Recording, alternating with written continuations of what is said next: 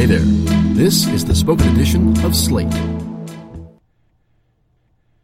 A list of everyone the FBI could interview about Brett Kavanaugh, if they really want to find out how credible he is, by Christina Catarucci and Ben Mathis-Lilly.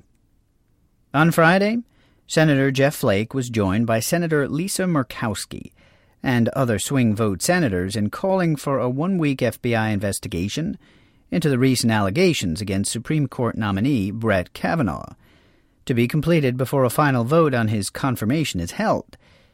Senate Republicans and the White House then announced that the Bureau would, in fact, take a week to review current credible allegations against Kavanaugh. It's not clear yet what exactly that means. Will the FBI investigate all three of the public accusations against Kavanaugh, as well as the potentially false statements about drinking and sex he made during Thursday's testimony in an attempt to exonerate himself? Or will agents merely examine Christine Blasey Ford's allegation that Kavanaugh sexually assaulted her in 1982, the only accusation that was addressed at length in Thursday's hearing? The latest reporting indicates that the FBI itself will get to make that determination. In a tweet from Manu Raju, emerging from McConnell's office, GOP senators made clear that the FBI will determine what constitutes credible allegations against Kavanaugh, and how many accusers that entails. Also, McConnell would wait to file cloture once FBI report is submitted to Hill and WH, they said. If there is a wide inquiry into Kavanaugh's three accusers and his related statements, here's a list of people whom the Bureau might want to talk to. Mark Judge, whom Ford alleges was in the room when Kavanaugh assaulted her, has so much to tell. Did Kavanaugh ever get blackout drunk, as he denies? Does Judge know Ford? He said he doesn't remember Kavanaugh sexually assaulting Ford or any other women in the manner she describes, but does he remember Kavanaugh treating any other women inappropriately at all? Did Judge ever take turns with other boys having sex with a drunk woman, as he allegedly told his ex-girlfriend he did, and as third Kavanaugh accuser Julie Swetnick alleges happened to her with Kavanaugh present? Did Kavanaugh? While there's been speculation that Judge would invoke his Fifth Amendment right not to answer questions about his alleged involvement in these acts, he said through an attorney Friday that he would cooperate with the FBI or any other agency confidentially investigating said subjects. It's not yet clear how widely the FBI's work will be distributed. Background check information gathered for Senate hearings are typically given to the White House counsel's office, which can give the information to committee members and work with them to determine specific follow-up questions that need to be answered. Elizabeth Razor, Judge's ex-girlfriend, told The New Yorker that Judge confessed to her that he'd participated in a so-called sexual lineup with a drunk young woman. She could elaborate on that and speak more generally as to whether Ford's claims about Judge are credible.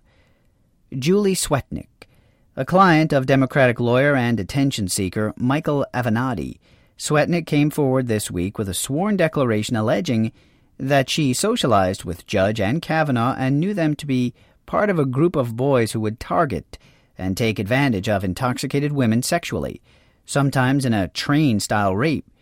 She also says she was at one point the victim of such activities.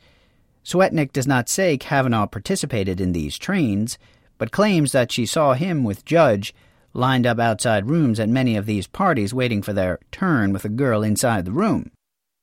Swetnick's allegation is not entirely out of line with what Razor told The New Yorker, but she and Avenatti haven't yet disclosed any information, such as details about where alleged assaults took place or names of individuals whom Swetnick talked to about this at the time, that would allow for corroboration.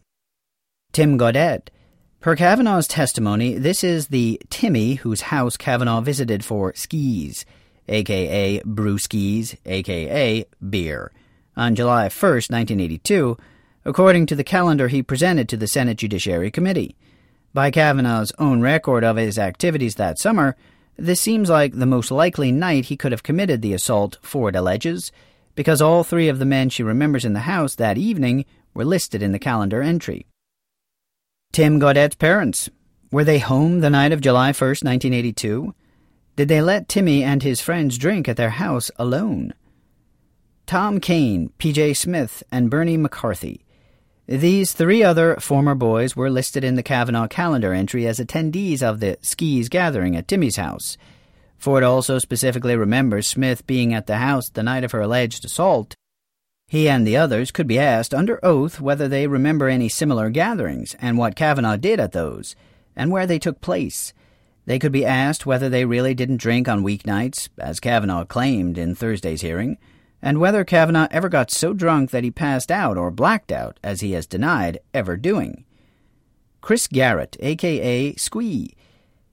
Kavanaugh's calendar has Garrett at the hangout at Timmy's house, too. Per Ford's testimony, Garrett also dated Ford while both were in high school and introduced her to Kavanaugh. Among other things, he can confirm whether Kavanaugh knew Ford, which Kavanaugh says he did not. Conservatives have also advanced a far-fetched theory that Garrett, who bears some resemblance to Kavanaugh, is Ford's true assailant, and he could be allowed to answer to those charges. Tobin. According to Kavanaugh's calendar, he was working out at Tobin's house before going to Timmy's for skis, and at the hearing, Kavanaugh indeed talked about working out at Tobin's much of the summer with other members of the football team. Did Kavanaugh say where they were going that night? Did workouts often precede parties? How long did workouts last, and when would Kavanaugh have left? Leland Keyser. A good friend of Ford's in high school, Keyser says she doesn't remember any gathering like the one Ford claims to have been sexually assaulted at, though Ford says Keyser was there.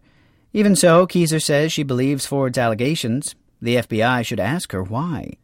Former employees of the Columbia Country Club.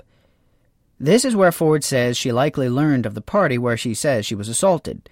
Does anyone who worked there remember Ford or Kavanaugh? Ford says she swam at the club before going to the house where she was sexually assaulted. Did anyone ever see her leave the club with one of the men who she says was present at the party, or have any other information that could pinpoint where it took place? The Safeway Human Resources Department. Ford says she saw a judge 6 to 8 weeks after her alleged 1982 assault at a local Safeway where he worked. A passage in Judge's memoir, which says he worked at a supermarket that summer, appears to confirm that such an encounter was possible, but employment records could presumably settle the matter definitively. Renate Schroeder Dolphin and associated Georgetown Prep students.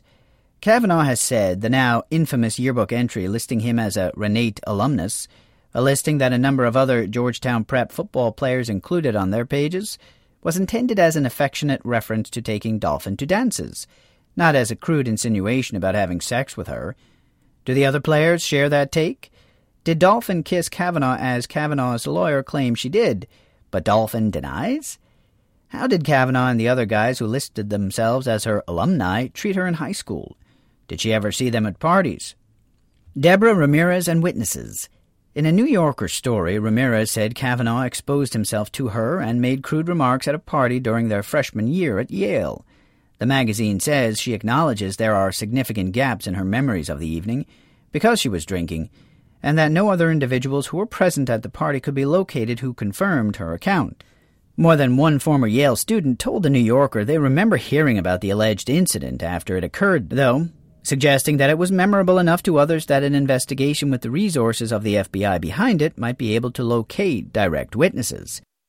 In fact, New Yorker reporter Jane Mayer says Yale alumni were emailing about the alleged incident in July, before she and Ronan Farrow spoke to Ramirez and also before Ford went public. James Roach. Kavanaugh's freshman-year roommate at Yale says he believes Kavanaugh would have shoved his exposed genitals in a drunk Deborah Ramirez's face, as Ramirez alleges. He has also described Kavanaugh as frequently drinking excessively and becoming incoherently drunk, which conflicts with Kavanaugh's own characterization of his alcohol use.